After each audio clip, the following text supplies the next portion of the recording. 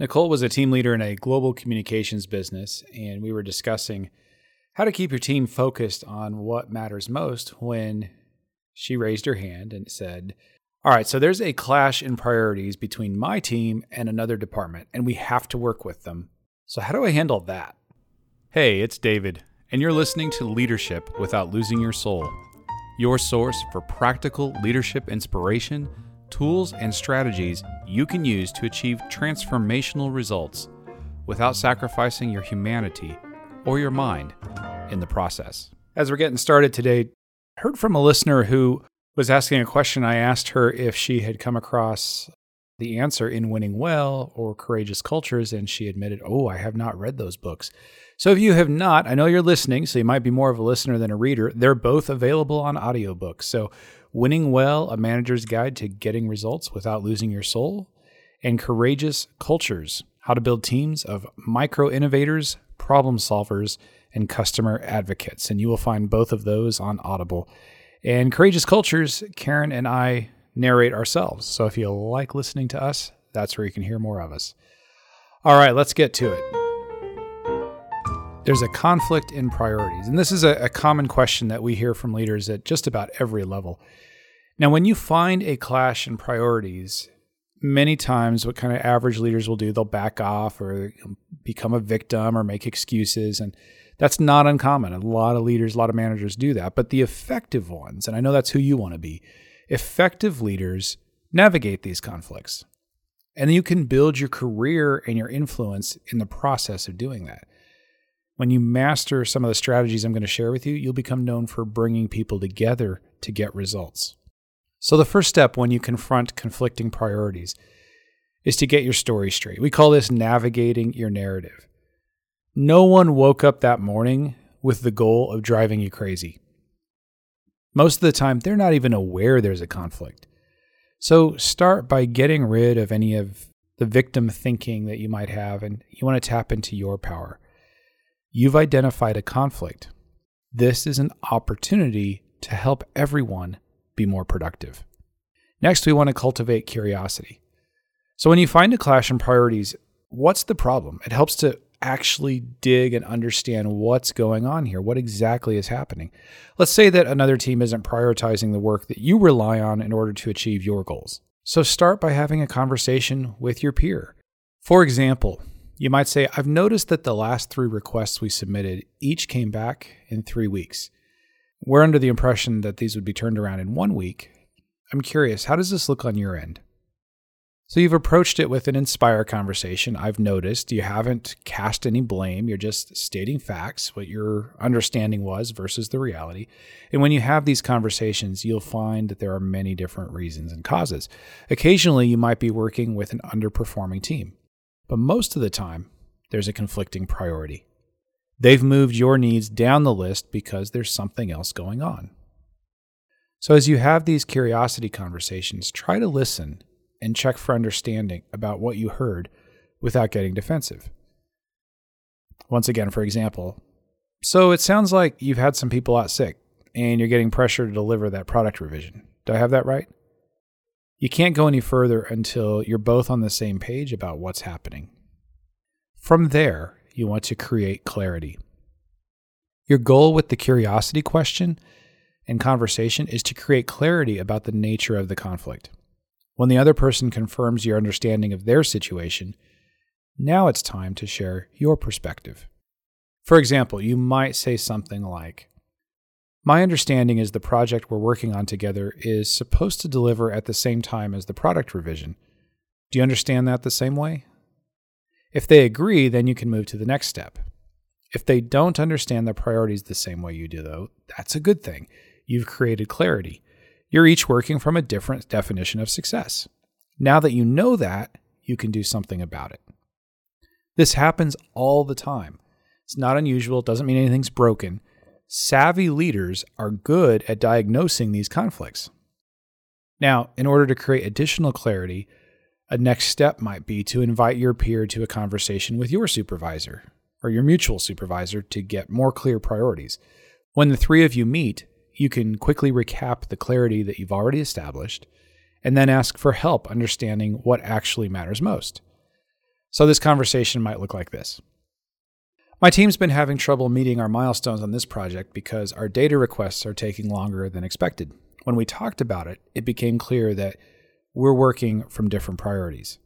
So I was under the impression that both of these projects should be delivered at the same time, but her understanding is that her team needs to get that one done faster. We'd like to get some clarity on the timelines and priorities. Now, you don't want to treat these conversations as a chance to blame or excuse poor performance. It's an objective statement of facts, the nature of the conflict or the unclear priorities, and a request for their perspective and help with clarity. When you approach it this way, your leaders will often realize that they've unintentionally created conflicting priorities and the consequent conflict between teams. And a quick conversation can clear it up and get everyone working from the same definition of success. And yes, when the other team was truly underperforming, those conversations have a way of resolving that pretty quickly. Next, you're going to ask, how can we?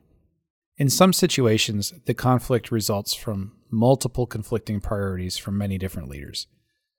Other times, there's no leadership guidance, and you and your peers or even vendor partners have to navigate the conflicts yourself.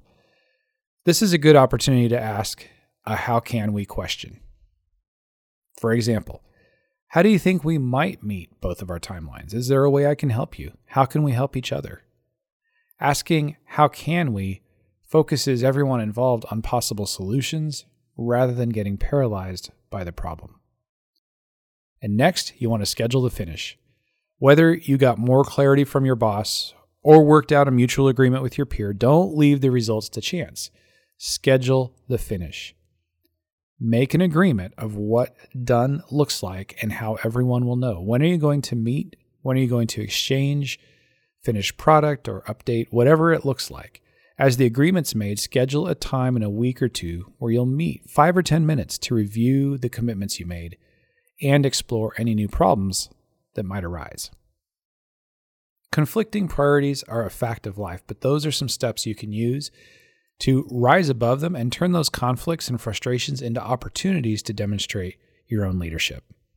Hey, this is Nora, and I have a question. Hi, David. My name is Jamie, and I'm calling in from Maine. My question is about... Hey, David. This is Julian from Kuala Lumpur, Malaysia. This is John from Colorado Springs. This is Johan White from Kingston. I have a question for you. This is Cynthia from Baltimore. Hi, David. This is Susan from New Jersey, and my question is... Hi, David. This is Dean from Denver. I would love your advice on this. We've got a heartfelt question today, and before I get to it, I just want to make sure you know that I would love to answer your question. If you have a leadership or management related question or a question relevant to any of the previous 70, 80 episodes of the show, love to get that and answer it here for you. You can submit it one of two ways. You can go to leadershipwithoutlosingyyoursoul.com, click the big orange button, and leave your message there. Or you can email it to me, david.dye, D-Y-E, at letsgrowleaders.com. And I'll look forward to answering your question in a future episode. Okay, today's question from Anonymous is with regard to our last episode on overcoming adversity. And we heard from the Navy SEAL Jason Redmond, who had overcome a tremendous amount of adversity in his life and was talking about the challenges of getting off the X when you're caught in the crossfire, you're experiencing life's ambushes. And the question that came in was simply this. David, I'm a Black person living in the United States, and I hear what you and Jason are saying about overcoming adversity. And I get that. I really do. One of the things I find challenging is when people look at me and think that I'm a model of resiliency because I've had to be Black in America. On some level, that might be true, but it's also frustrating. My question is, as a leader, or as leaders in general, how much effort should we put focused on resiliency or overcoming adversity, and how much on changing the sources of those adversity? And to whoever sent this question, thank you so much. I do appreciate it. It's an important question. And first, I would say I want to acknowledge the reality of your experience and the experience of so many people who, a life history of different injustices and all of the problems that exist. And all of that is very real.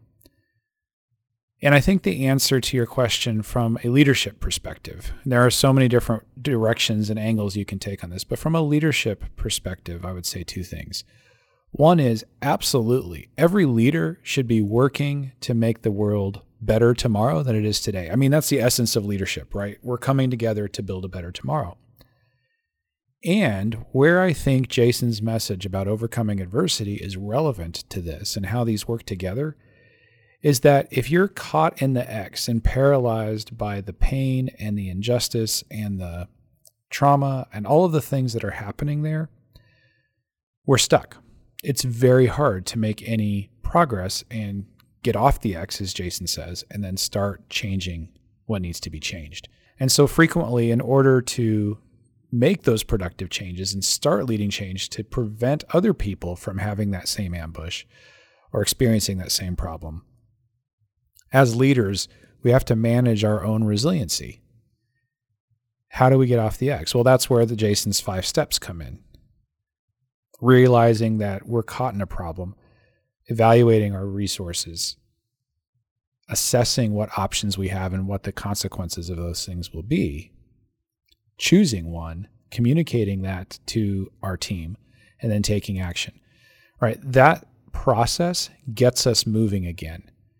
And so I don't want to underestimate the difficult challenge that can be depending on the circumstances. And as Jason said in that episode, if you think about the most tragic individual circumstances of, say, losing a child in a traumatic way or things like that, that's not an easy thing to move through or overcome, nor should it be. That's part of our human journey and human experience.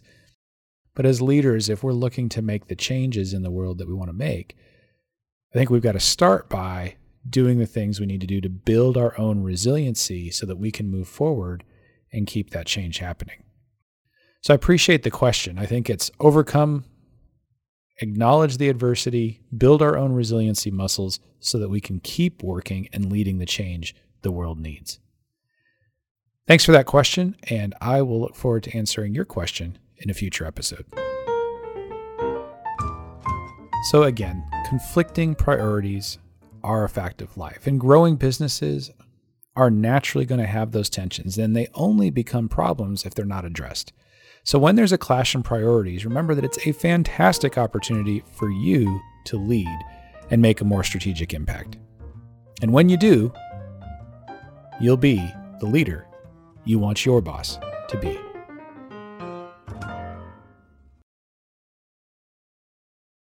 This podcast is a part of the C-Suite Radio Network. For more top business podcasts, visit c-suiteradio.com.